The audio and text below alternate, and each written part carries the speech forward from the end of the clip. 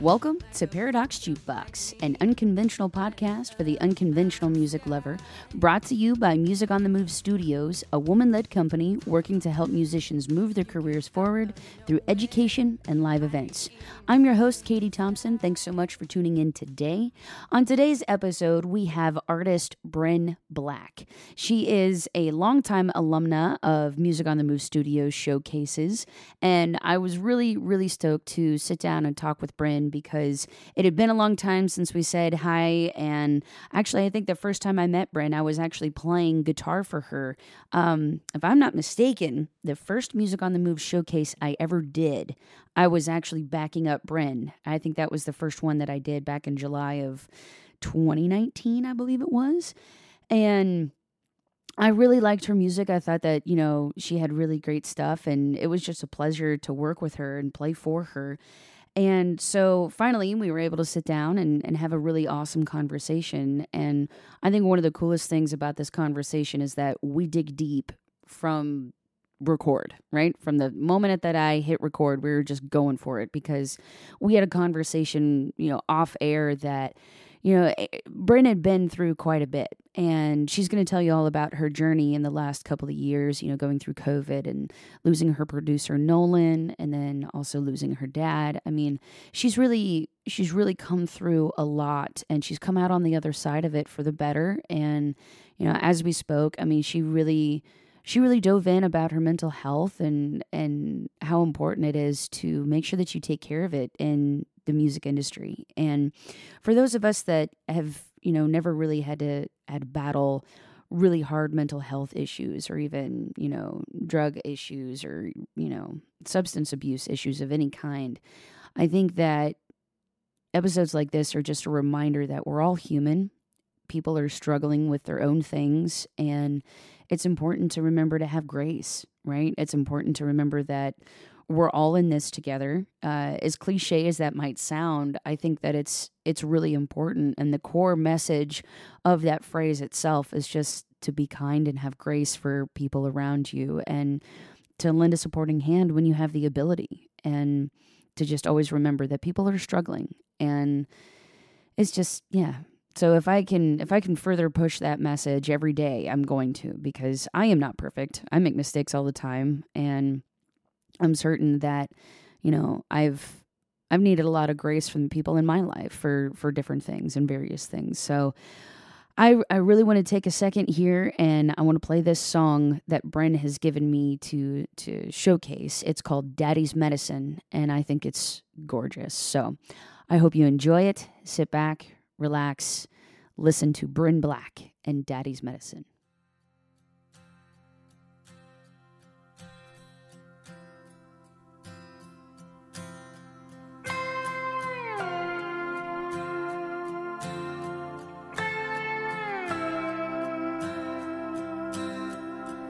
When you're 5, you don't know there's a stranger in your home.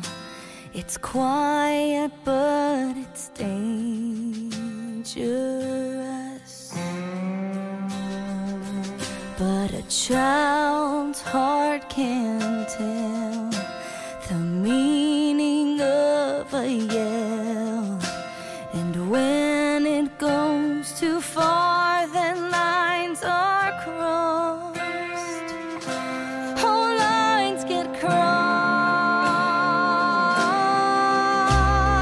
Daddy's medicine makes him a different man. At least that's what mine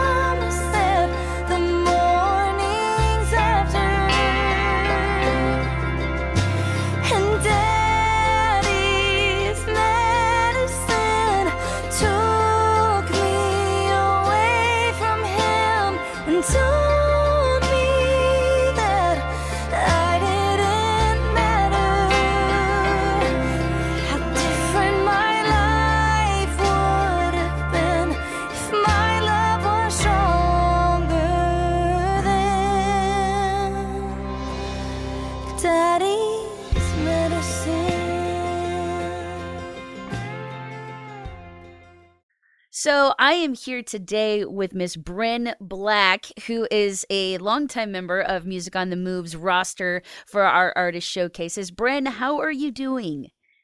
I am good right now. Yeah. It's been Yeah. a weird, like I said when we were talking, yeah, it's been a weird season, but I'm good. And we have a lot that we're going to dive into today with you, but before we get into the real meat of this interview, if you could just give us a little bit of a background. So you're originally from Virginia? Yeah, so I actually was born in Miami. Oh, Um, yeah, my dad was a hurricane research meteorologist. wow. Yeah, for NOAA. And yeah, so anyways, they have their like hurricane research center in Miami. So um I was born there, and then we went through Hurricane Andrew, and then moved to Virginia after that. And my parents split, and so my dad always lived in Miami, but yeah, I grew up in Virginia, so I'm from like 7 um, till 18, and hiked it to Nashville. That's right. You were 18 years old and you moved to Nashville, like all on your own? Yeah, my mom and my sisters literally like there wasn't enough room for like boxes, so we took like all my belongings, like all my clothes. It was probably mainly clothes, you know, uh, in like black trash bags, and like mom couldn't even see out the back of the Jeep like the whole drive here. And yeah, they dropped me off. They were here like a day, and um that was it. Wow. Mom said she cried the whole way home, and she talked to my sisters and was like, she's never coming back. Oh. Bless. Well, I know there's quite a few of us who took that plunge, but you're still in Nashville, you're still doing it. Good for you. Thanks. It's so crazy. Like, I mean, I'm so glad we're having this talk today, after the CMAs last night, because it's been like 3 years. Yeah, 2020. So 2 years, I guess, um, since they've had like, CMAs. I mean, they've had them, but like there's been no industry or anything around it. Like only the people nominated and like their teams could really go.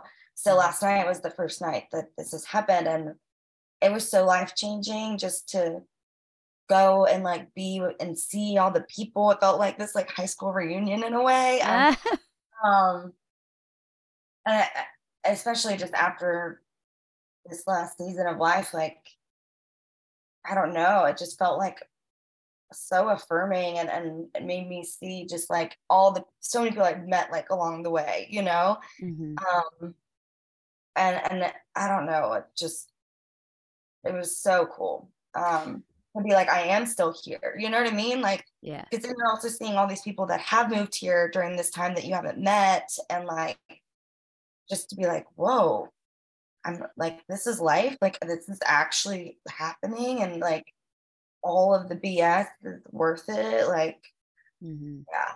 So thank you. Well, that's It's good to that's be still wonderful. here. It's Yeah. so good to be here. Well, and so, let's talk a little bit about this season that you've been going through in your life. I know that there's been a lot. And most recently you lost your producer. Yeah, Nolan. He I met him almost a year after my dad died, and from addiction. And Nolan was in recovery at the time. And so we talked a lot about that. We became fast friends because of um just like I was like deep into ACA and Al-Anon, like working my own program. So we could talk the lingo, and Mhm. it was just one of those things where like you meet somebody and you're just like, oh, I know you. Like it was like past life stuff. um, and then yeah, we worked on 72s, and when 72s came out, he was in rehab, so he relapsed not long after we cut that song. And then um he was in rehab for a while, got out, was in like a sober living facility for a bit, And then was doing really well. The day we had the tornado here in Nashville, he left my house to go to AGT, and then COVID shut everything down. Yeah. And he got stuck in LA and like just kind of went stir crazy and then relapsed again after that. And so it's just been this journey with him. And I always thought he would, like actually stay on the wagon for, a while, but it was just getting fewer and far between. And I think I kind of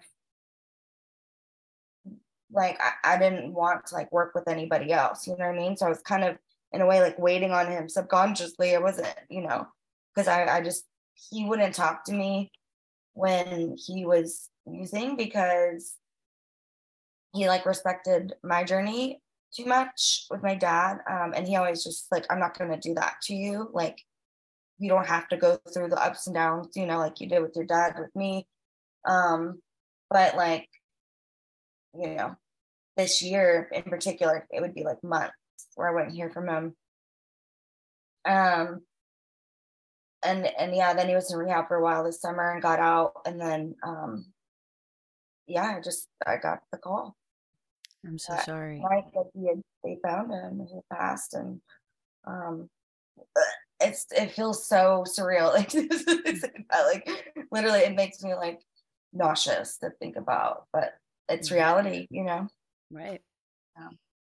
Well, and it's hard because you wanted to support him on this journey and be there for him, but I unfortunately when people are in active addiction, they shut us out and they make it so that we can't reach out and we can't be there for him, and I'm so sorry because I know that this has been, especially like with your dad and for your fans that know you, they know that relationship, they know how strongly you feel about, people getting into recovery and working through their addiction. That, I think that you're a super strong individual, and I think he probably knew that, I'm sure Nolan knew that. Yeah. It means a lot. Yeah, he did. And I have this one video that I keep watching all the time because he just like cracks me up in it. But um, like we had been at like this festival, the songwriters festival that I helped put together, and I got laryngitis, and so he was like trying to do all these vocal things to help me, and I had this like one of those like humidifier things, like the mask thing, and I was like, I am your mother. I was like doing something like stupid, you know what I mean? And he's like cracking up, and he's like, okay, Light Vader, and so we always call him Light Vader. That's awesome. That's awesome. But he would say that because he was like, you're one strong bitch. I'm like, yep, thank you. I've earned those stripes. Yes, absolutely. So I know that with with the loss of Nolan, it's probably made it really hard for you to kind of get back into the creative process. But have you been able to write at all? Yeah, it's so interesting because in 2013, my fiance died. Oh goodness. Yeah. Like I said, I've earned the strong stripes. Yeah, you have. Um, and so like my grandmother made me write a song after that. And I was like, I'm not like, there's no way I'm going to be able to write. Like, it was like, it just felt too much. Like, when things are just overwhelming, how do you like, sift it out, when all you see is overwhelm and grief and you just don't have words. And actually his grandmother at his funeral said to me, she said, I need you to write this song. And I was like, Mama, no offense, but like, it's going to be a really long time before I can write a song again. Like, I just know that. And she was like, well, when you do, I need you to say, love leaves more than death takes away. And I was like, that's profound. Okay, cool. Yeah. So I wrote it down. And then, like, literally 10 minutes later, I hear my mom in the other room talking to Eric's mom. And I hear the words my mother and cancer in the same like sentence. And I'm like, she's talking about my grandmother. Like, what? And so I go in the room and she was like, you weren't supposed to hear that. And I'm like, did you just say like grandma has cancer? And she was like, yeah, I was at the hospital with her when I got the call about Eric. And then, you know, she just got on the plane and then came to Nashville. And she's like, just I don't like, I haven't been able to, I can't tell you this. Like, you know, you've been in shock for 10 days. Like, and I'm like, oh, I was like, what are we doing here then? Like, why are we here? She's in the hospital and like, what? She's having surgery, like all this stuff. So literally we left his funeral, got in a van that my mom rented, drove to Nashville, got on a plane, but like the next day. And then, oh no, it was the same day because we drove through the night. My guitar player at the time and good friend Goose, he drove us through the night so my mom could like sleep in the passenger seat. And then, gosh, it's so crazy. Yeah, so then we got on a plane that next day, flew to Norfolk, and my grandmother, I don't even think we went anywhere. We got off the plane there in Norfolk, went straight to the hospital, and I walked in, and she's laying there in the hospital bed, and the first thing she's like, hey baby, she's like, how's this grandma? And I'm like grandma, that hello. And,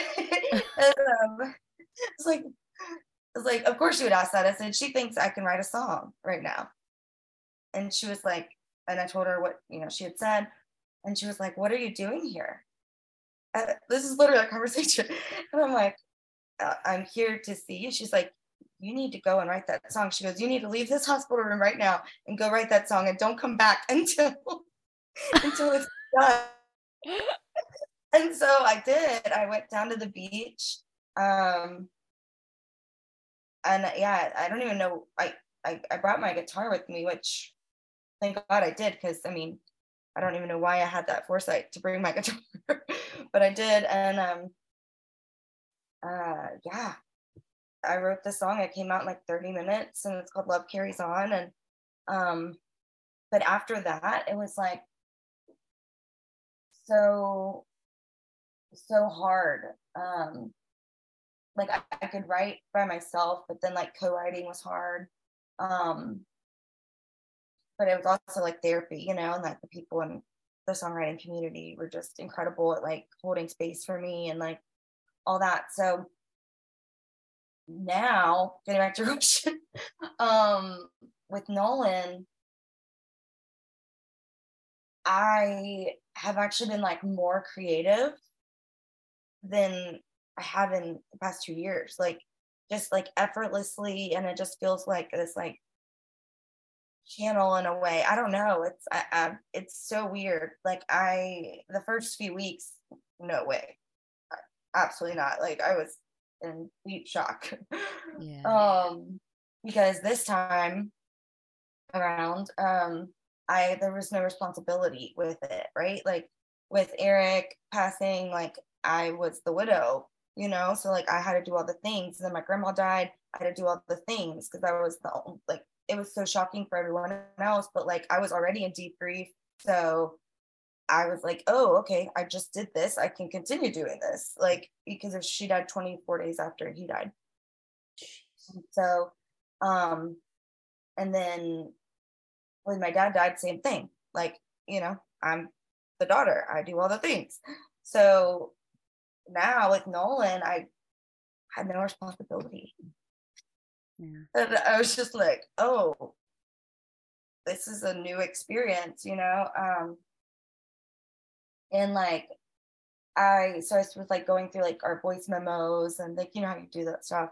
And it's so crazy. I have this voice memo that I found from 2018. and it him sussing out this song idea, and we were like, it was just like beginning of a write, I guess, with it. And it's called When I Leave This Life. Kid you not. Wow. And it's a song he was writing like for his kids.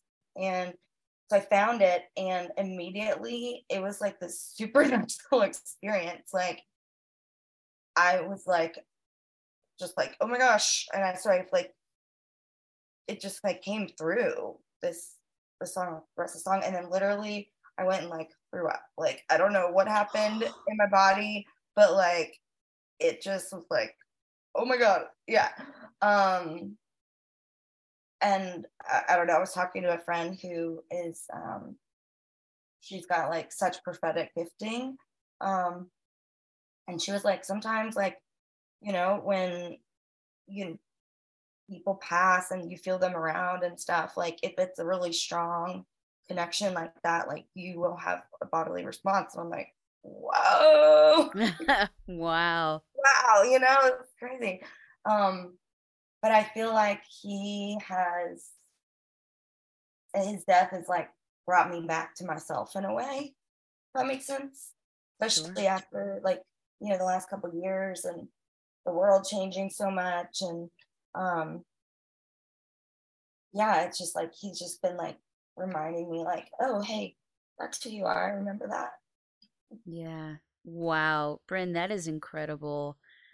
That is just, I mean, what a beautiful thing to be able to take that song and finish it and help carry his legacy through that for his kids.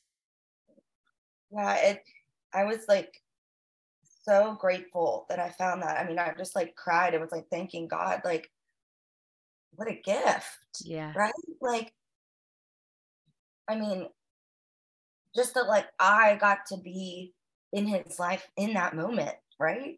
Yeah. Like anybody could have been writing that song. And Nolan had this thing that he did all the time where if he had like a chorus or something that he was just like sussing out, like he would just be like, hey, what do you think about this? You know, and so he would like with anybody around him, would be like, oh, what do you think about this chorus? You know, blah, blah, blah. And so sometimes he had like several different versions of like half songs written with many people. Hmm.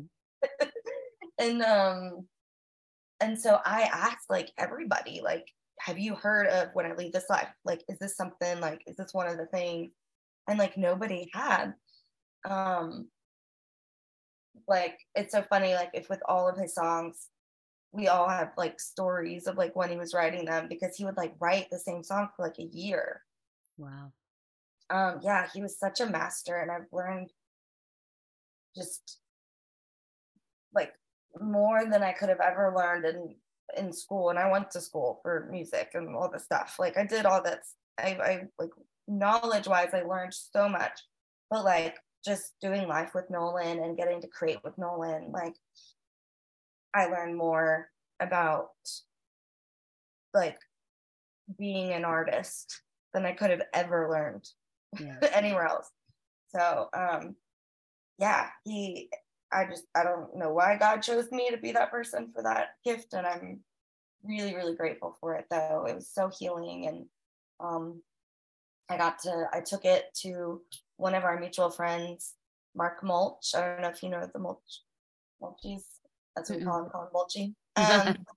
And Mulch was so sweet. He was like, "Do you want, or are you going to the funeral alone?" And I was like, "Yeah, I'll be fine." Like literally, I was like, "This isn't my first rodeo." Like, Right. um, and he was like, "No, you're not going by yourself." And so he made sure to be there and like save me a seat and all that. Um, and when I walked in, I had a full blown panic attack. Um, like get me in a dark corner, like I can't breathe, elephant on my chest, panic attack. And it passed like they do. And so getting to walk out of that moment and like see Mulch there with an empty chair for me and this like sea full of people was just like such an amazing gift. So after this song started coming about that day, I was like, I want to write this with Mulch. Like, he's the perfect person. And so I went and we finished, like, just like tweaking everything. And because I mean, I had just like so much that it just kind of channeled out, the day before that. And yeah, so we're actually getting together Monday to kind of like tweak some melody stuff, because after you start playing around with a song for a bit, you're like, wait, no, this doesn't feel right. But anyways, yeah, it's coming along, and it might take a year to write. We don't know. In no one fashion it would. But I want to record it, and I want to use some of the audio that, like, from our voice memo of him singing it. Yeah. I don't know how that all works, but like I can see it in my head a little bit. So that's awesome. Well, and I really hope that things, continue to progress with this song, and that when you're ready to release it, that, that you feel good about it, that you feel that it's got, the Nolan seal of approval. And I'm really happy for you that you found somebody that you feel that you can trust with a song. That's huge. That's huge. When you have a song that's that close to your soul, it's really hard to allow somebody else to kind of come in and work on it, because it feels so personal, and it is so personal. So I'm very grateful that, you've got a good friend like Mulch that you feel really confident can help you finish that song. That's a beautiful thing. Thanks for acknowledging that. Like, I love that you're doing this podcast and talking about all these things, because people have no idea, Right. And a lot of the time we don't even know, you know what I mean? Like, for us to like acknowledge these things is huge. Like, there are so many people going around creating music, like, without like knowing the vastness of it, and they're just doing it for ear candy or whatever, and that's fine, but they're just like missing out on like the depth that comes with it. Absolutely. So thanks for acknowledging that, because like I said, people, their brains don't go there a lot of the time. Right. So Well, it takes a brave soul to be willing to really talk about, the deep hurt that can come with the writing process. Because the thing is when you're writing from a place that is so personal and just so deep in your soul, being able to put it out there for criticism, for any kind of critique, for just people to listen to in general, that can be terrifying as hell, because a lot of the times writers are writing because it is therapeutic. It's how we process, and then sometimes we have those songs where you're like, yeah, that's an ear candy song, so it's gonna go in that category, and which is good. Catalog is that, absolutely. Right. Well, and the reality of the fact is that the ear candy is what can honestly make you some money. So there's a time and a place for it. But then there's, when you're really digging into the artistry side of your writing, and writing from those vulnerable places, it's scary. It is so scary. It's terrifying. Like when Daddy's Medicine came out, talk about them like they're like children. Right. My mom actually jokes. She's like, Brinn, all these things you've been going through are like, labor pains. Like, there's gonna be this like baby at the end where you don't like, the trauma of like giving birth and all that is like you forget. And I'm like, I just tell her, Mom, it better be one big fucking baby. My French, but that's what I tell her every time. Yeah, so I guess I talk about my songs now like they're big fucking babies. But Daddy's Medicine was one of those, actually. And my dad was like in and out of rehabs and hospitals, because he had been sober like 15 years and then relapsed. Oh no. And which, again, like the parallels of my story with Nolan and my dad are so interesting. But yeah, and so it was about a year after my fiance died. And he relapsed and he just went 0 to 60. Um, and like my brothers were taken away from him. He was just like a binger, so he was either sober or not when he was in active addiction. And so I went down there, and he was in a coma at one point. But anyways, yeah, I think it was the coma one time that I went down there. And I came back, and like there was just so much happening all the time, as it happens with people that you love or in active addiction, that I like couldn't even keep co-writes on the books because like something would happen. And so I was just in this season of solo writing because I was like, okay, I'm just trusting that this is what it is. I have a lot to process and say, and like I'm not gonna try to put a pressure. I love the Glennon Doyle when she in Big Magic where she talks about like putting pressure on your art and not to do that, because then you're like, you would never say like, oh, painting, like pay my bills. Like that's not fair to your painting, like, so I was like, I'm not gonna put pressure on my art to like, do that right now. I just like need to create and like have that outlet, right? And so yeah, I was like, okay, I'm just gonna solo write. And so I would give myself like an hour a day at least, right? So I would be like, I'm putting this in my calendar, 1 hour a day, and just see what comes out. Yeah, like you said, it's scary. And sometimes nothing would come out, sometimes it would, but like I'd get into my notes app and I'd scroll, and be like, okay, what's gonna like hit my inspiration today? And I saw the words Daddy's Medicine. And I was like, literally, I said, God, I would remember if I wrote that song. Like, or if that title, right? Or like I would remember if that song like idea came. And I'm like, where does it? And I clicked on it, and it was literally a list of his medication, because I had to have that in my phone for like whenever I would get a call from a hospital or whatever, and we're like, they would be like, what kind of medication is he on? So I was like, dang it, now I have to write this song. Like, oh, again, that was another like 30-minute. I have very few of those, like, by the way. There's like very, very few, but the ones that do come out like that are just such gifts. And it was just like the lyric just kind of came out, similar to the when I leave this life scenario, but like the whole lyric came out. I had some melody, but I was really stuck on like I had the chorus melody, but I was really stuck on the verse melody. And so I had been playing a lot of shows at the time with a guy named Kyle Stallions and and I just really loved his melody. Like he's a brilliant writer, but like his melody's just always stuck with me, and I'm like, Kyle. So I called him and I was like, you want to write, blah, blah, I have this song I need help with.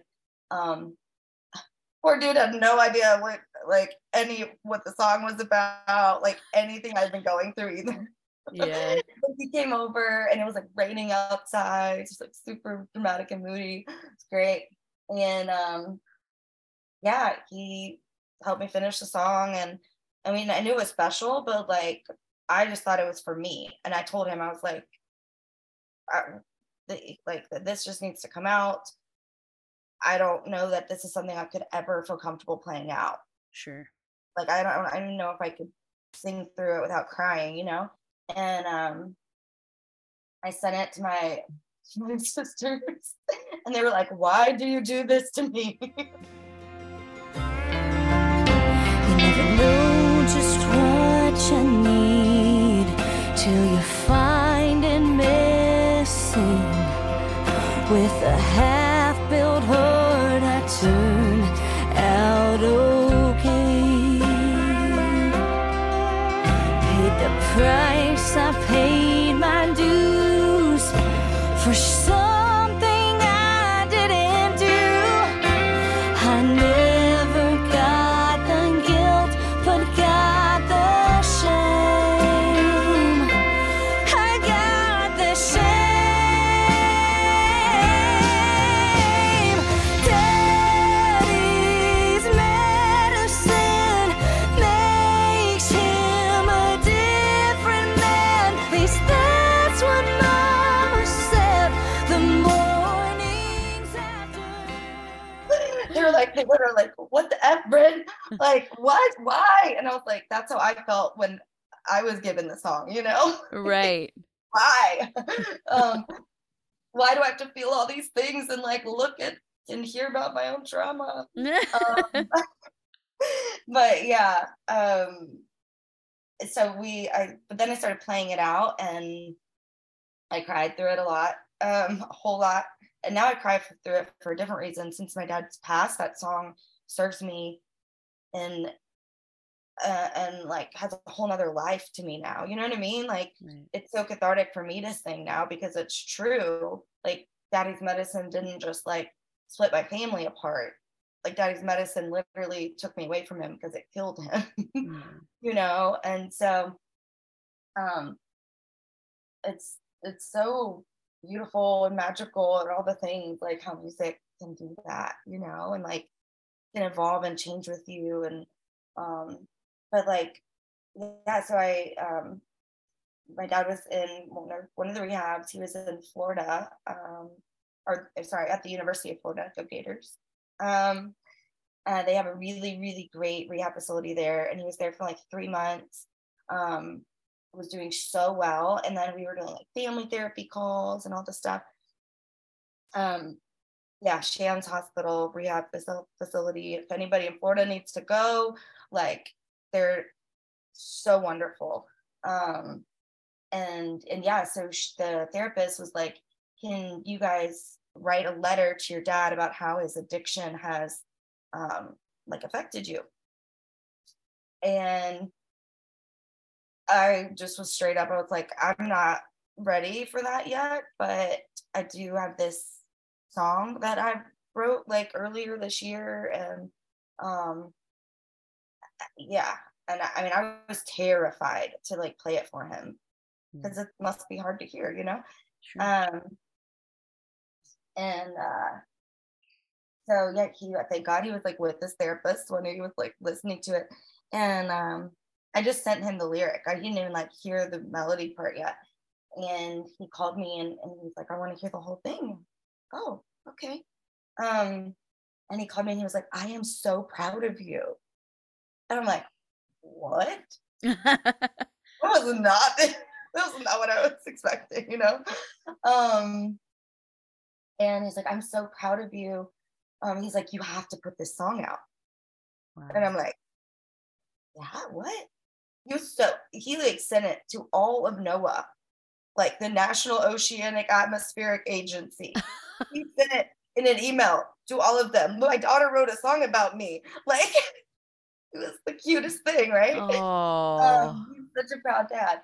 And so yeah, he was like, you have to put the song out. And he said, Brinn, like, if it gave him purpose, the song did. So he was like, if this song helps families like have conversations like we're having now earlier, if it keeps families from breaking up, if it like gets one person like sober for one day, like, then all of my journey's worth it. And I was like, okay, we're gonna do this. So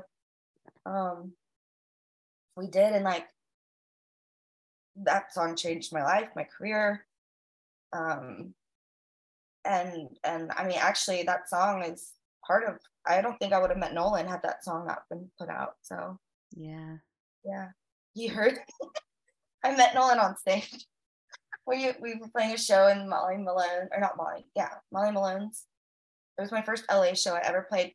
And I played that, and I like literally never met him before, but like he barrels in while I'm like sound checking, and I just feel this like presence walk in the room, and I'm like just in the zone, you know, sound checking, whatever. And he's like fallen. He's like I said, we're like the same person, but like opposite, you know. That's why he Yeah. called me Light Vader, because like light and dark. So um he's like falling over stuff and tripping and like, and I'm like, who is this mother person?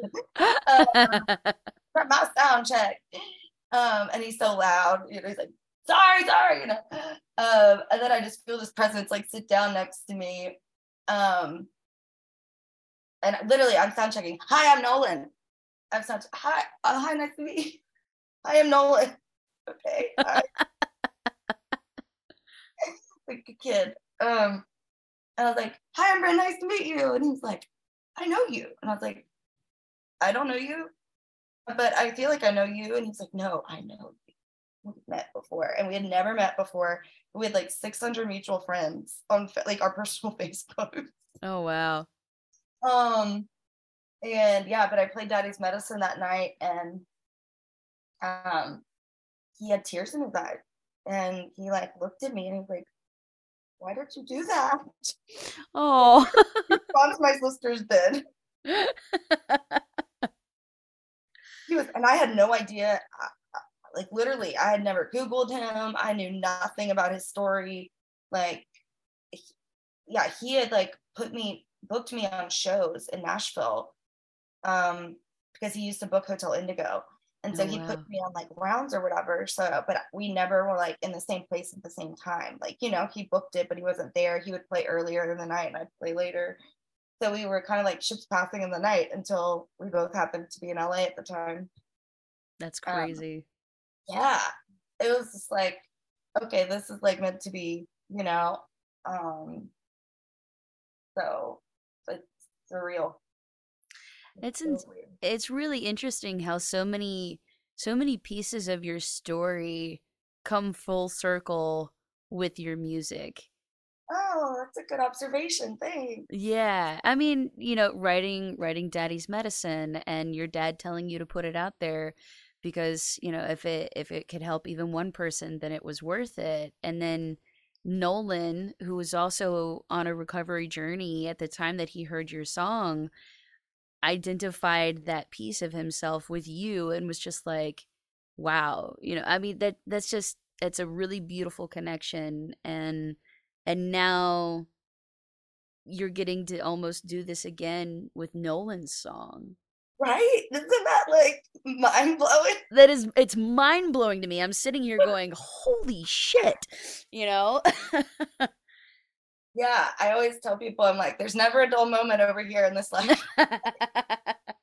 No dull moments. God is like every day something, but in like a good way. You know what I mean? Like that. Yeah. Like there's just, I was telling my friend yesterday, like, um, I was like, you know, God wants to like redeem every little broken piece of our stories. And like, I see this in my own life play out all the time, like that. You know what I mean? Like in all the ways.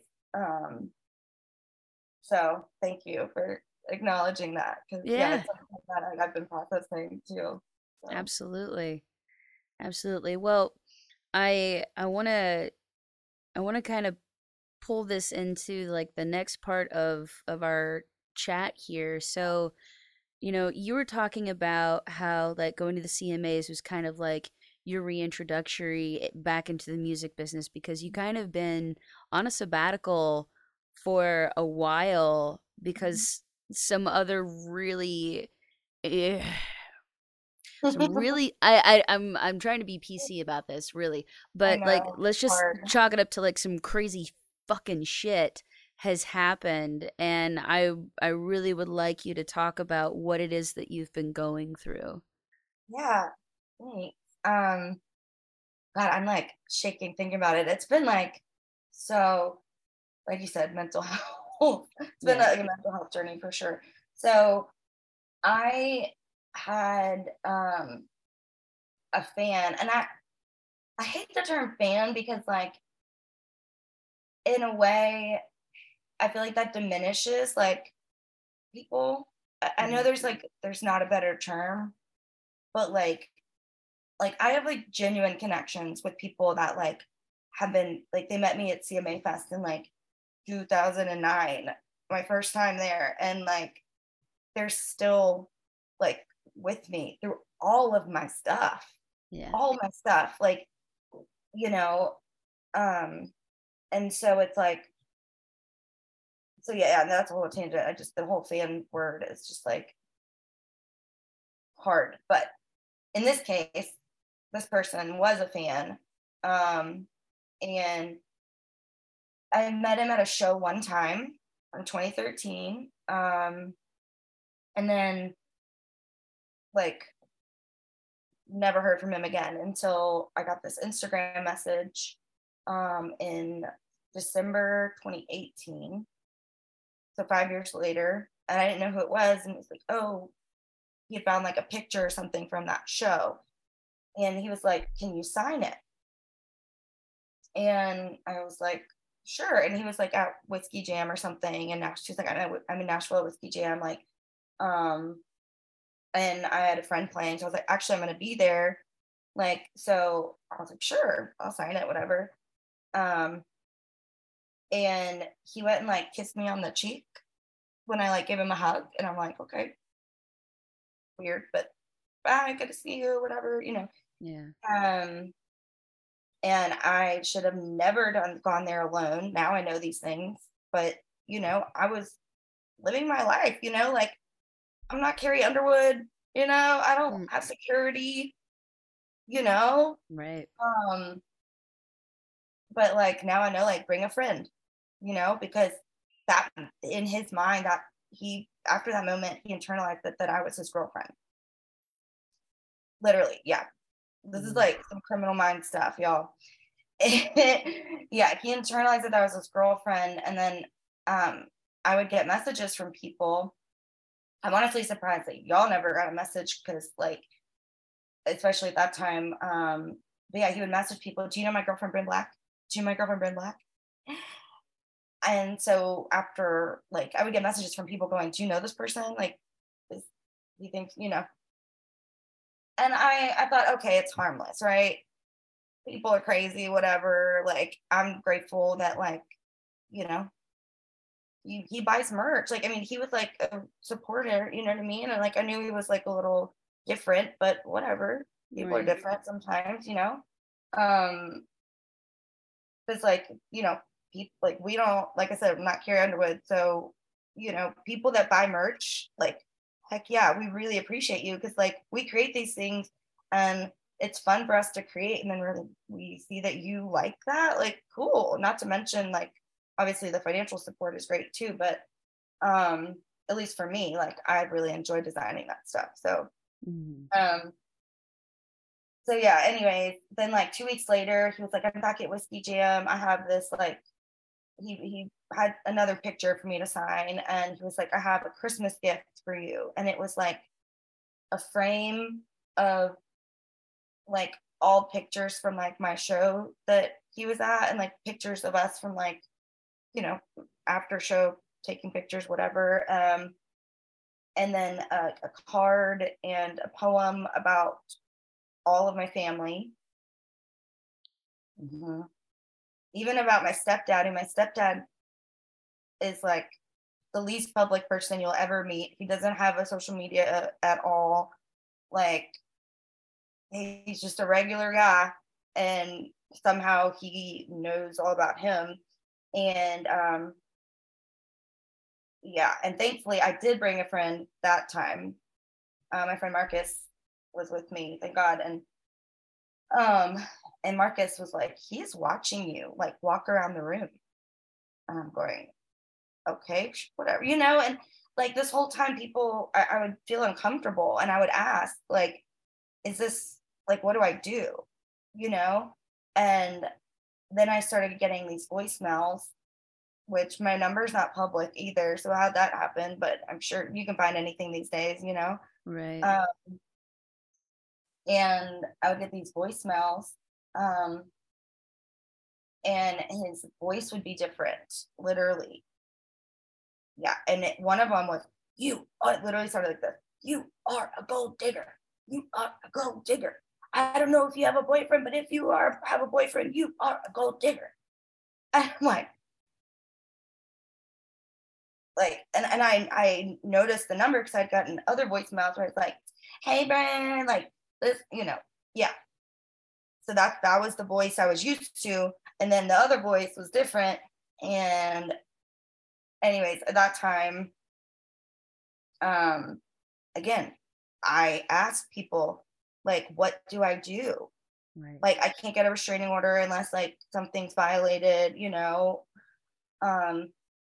and so I just blocked it. But still, then new accounts were created and all this stuff, and then it was like messaging people all day, and so every single day, multiple times a day, people would reach out and say, like, this person's really obsessed with you. Be careful. And I'm like, I know this, but what do I do? So I went and lived in LA for 3 months, and this was right after Nolan's relapse, by the way. Oh my goodness.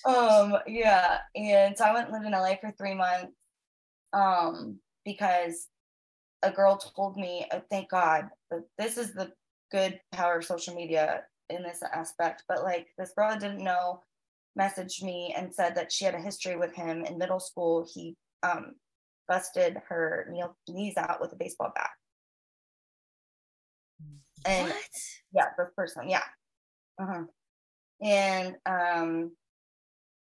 yeah, and so she said, I'm you need to be careful. He's messaging me. She said he found me on social media, and she lives in like Michigan now. She hasn't spoken to him since she moved away from North Carolina where he lives. And oh my gosh, it's so crazy. Like, I don't think I haven't told this publicly at all. And so she said, he has a map of your house, of the interior of your house. She said, he said, do you know my girlfriend, Brinn Black? Like, please tell me you're not actually dating him, because if you are, like, please don't. And I was like, no, we're not dating, And she said that he had, from my Instagram stories, like, taken screenshots, I don't know, but somehow made a map of my house. And he said, because she was like, asking questions for information, And I'm like, thank God for this woman. I literally told her, you are an angel walking on this planet. Thank you. And oh my gosh. So she said that, yeah, he said, or she said, have you ever been in her house? And he said, no, I, how did he put it? No, but I know I have a map of it, and I basically live there virtually or something like that. And she said, he has your address. He said that he's already been by your house several times. He drives to Nashville just to stop by your house. And so once we had that, I was able to get a restraining order. Right. And he, like, not long after, well, so it wasn't served to him, because of the state lines and all the stuff. So he drove to Kentucky for a coffee shop gig I had. Yeah, from Asheville, North Carolina, so like 6 hours. And at that time, I had been telling the venues, like, not long after I played y'all's show, I started, giving his picture out to venues. Right. After he showed up in my dressing room, like, I told you earlier, yeah, I was, again, a solo gig, acoustic gig at this festival, and I walked backstage and he's in my dressing room. He talked his way back there. So yeah, after that, we were giving out pictures. So this venue called me and they said, hey, your friend's here. I was like, okay. And so I called the police officer friend that I have here.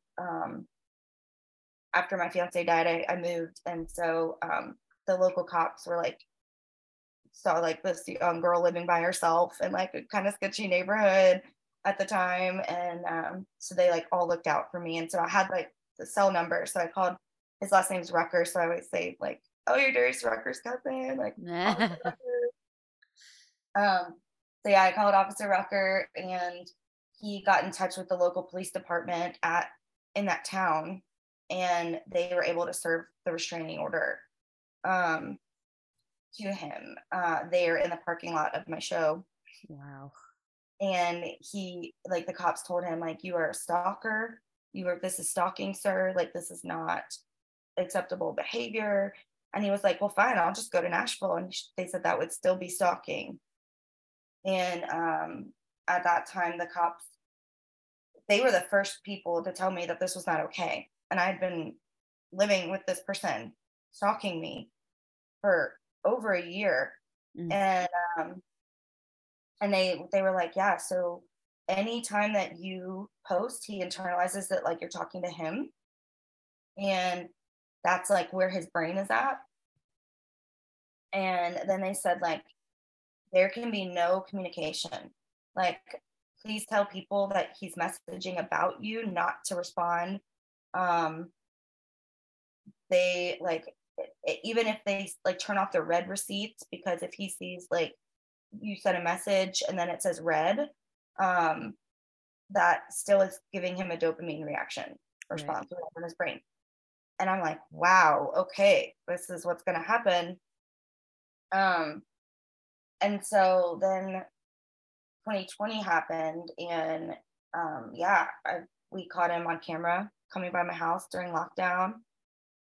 And like, nobody was on the roads. Like, you're supposed to be locked down in North Carolina. Right. And you're like, it was like April 2020, you know? So still pretty early on into the shutdown. Yeah. And like, literally, like, what? But he knew I would be home. Right. And so we caught him on camera, like parking in the middle of the street in front of my house, like just staring in the window. And he's going like with his head back and forth, like looking for me. It was so creepy and scary. And so yeah, I was on for a little bit on social still after that, but it was like less and less because it became less safe. Right. And it wasn't fun anymore. Like, I used to have so much fun with it. Yeah. And then it was like that changed. And like, I've been processing it and like really working a lot on it. But like, it really messed me up.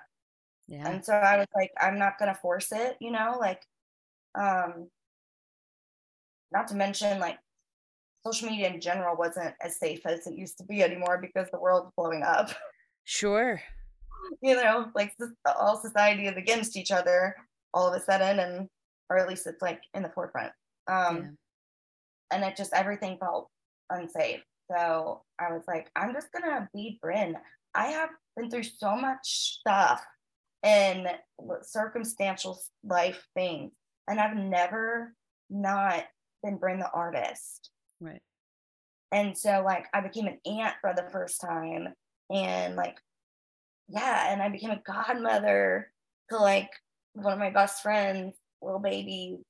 And so I was just in this really sweet season of life where like it sounds terrible, but Nolan being in active addiction was the worst thing that was happening in my life at the time. Like, my life just got really small in such a beautiful way. And that's how I was like, I'm just going to enjoy it and not put pressure on myself or music, or it doesn't have to look a certain way. Like, so yeah, but then when Nolan died, it was like, oh my gosh, now all like my trauma is in the forefront again. Like, I gotta step into it. And I was just kind of became public again all of a sudden because of that, Right. And it's allowed me to process so much, but especially with the stalker situation, like as God would have it, before Nolan died, my cousin called and said, hey, so I'm making a trip to Asheville. She lives in Colorado. So she was like, in August, can I fly into Nashville and we'll make it like cousin's trip. And I'm like, yeah, let's go, and so yeah, so she called me end of June. He died the 18th of July, and our trip was like the first weekend of August. And I had been in like literally shock. Like I it's so crazy. Like my body went into shock this time. So like I couldn't eat, I couldn't like barely drink anything. I felt like my insides were shaking, but like my outsides weren't trembling at all. It was surreal. I thought I was gonna like have a nervous breakdown, and I called my dear friend who's a therapist, and I was like, Angela, what's happening to me? Like, please tell me I'm not having a nervous breakdown. Like is what's happening? And she was like, you're in shock. Because it started a week after Nolan died. So it wasn't like immediate, you know. It was like 2 days after the funeral.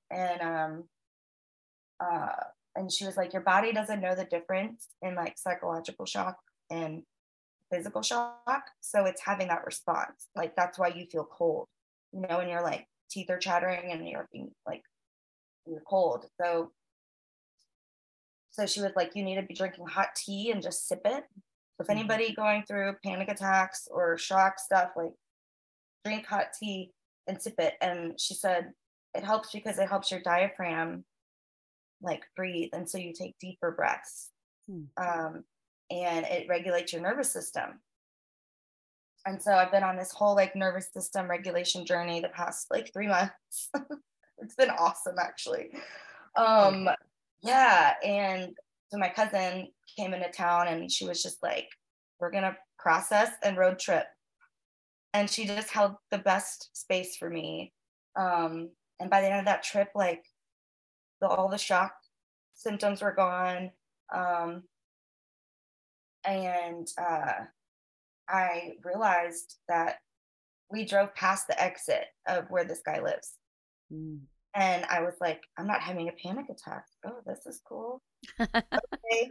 And then I got mad, like, which is funny. Oh, we're on video, but you can see I have a thing that says "Get Mad" behind me because it's a song I put out years ago.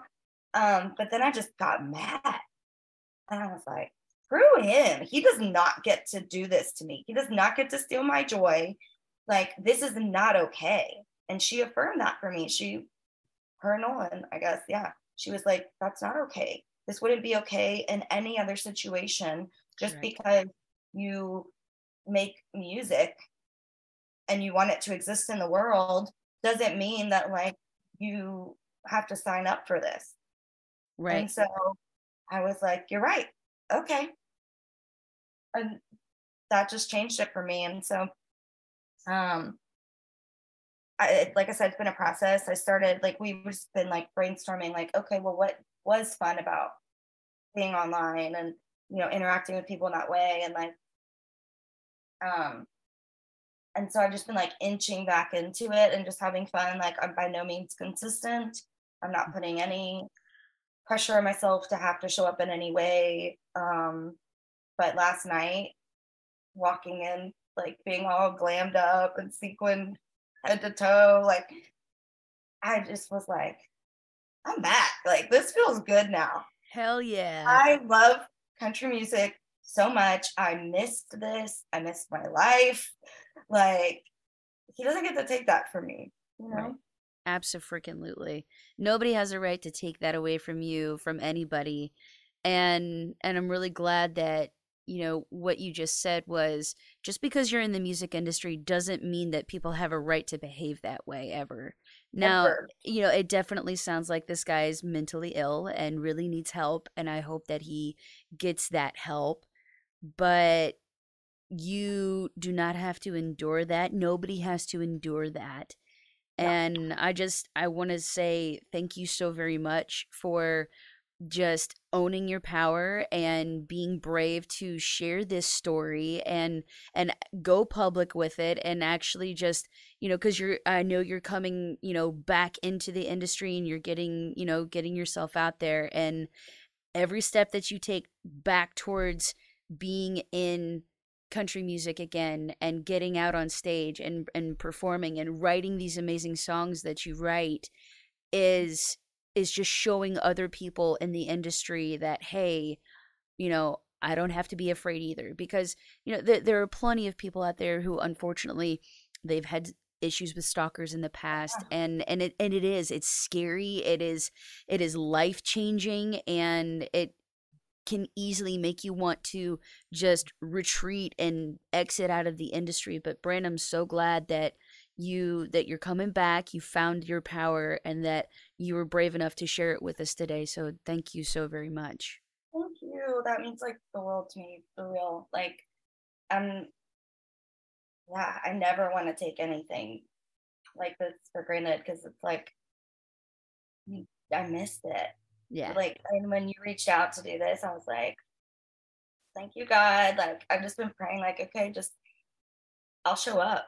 I'm showing up, like, and I've been playing shows, but like I haven't been posting about them because it was terrifying. Sure. And like I hate that. And I hate that, like, I haven't been able to share a lot of those experiences with the people that have been walking with me this long, but it just was what it was, but I'm excited for this new season. I have no idea what's going to happen. I'm like, all the songs that Nolan and I have been working on for this record, I probably will never see again. And so I'm kind of starting fresh in that way, but I'm excited because, I sometimes the best songs come from that. So. That's right. Well, here's to new beginnings, right? Yes, ma'am.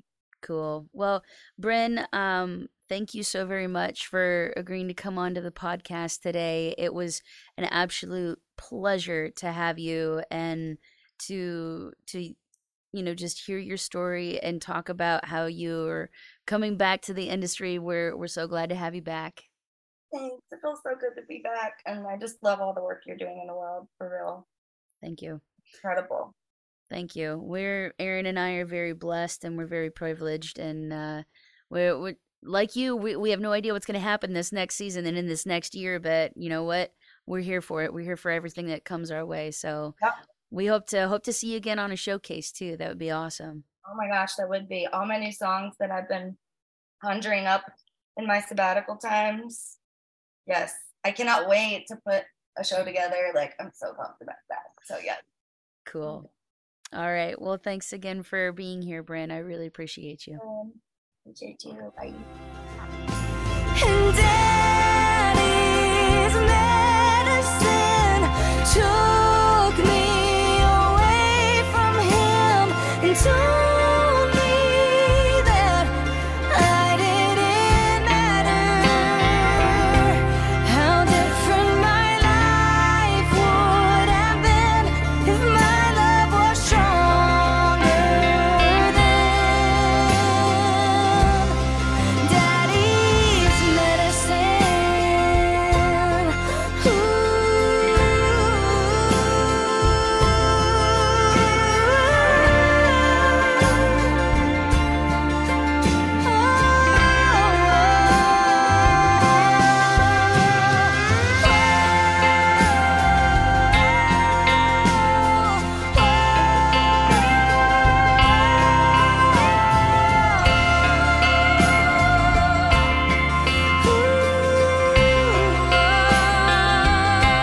How different my life would have been if my love was stronger than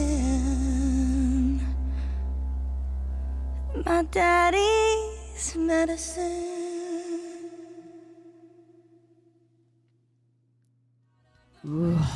Wow. Brinn, thank you so much for coming onto the show and just being super authentic with us and very transparent about the things that you've experienced in your career and in your life. I mean, addiction is hard no matter what kind of situation it is, right? It's really hard to watch the people that we love fall down that hole and not come back. So I just want to say thank you so very much for taking the time to just be honest and open about what you're going through. And everybody here at Music on the Move is super proud of you. We're so excited to see what this year holds for you. So we want to wish you all of the best and do anything that we can to support you in your journey. So, and speaking of supporting, please go check out Brinn's links. Make sure that you give her a follow and listen to all of her music. She's obviously a phenomenal writer, and I cannot wait for more music from Brinn Black, everybody. So please go check her out. Links are in the show notes. And while you're at it, give us a like and a subscribe. And just remember to have grace for everybody that you encounter. We'll see you next week.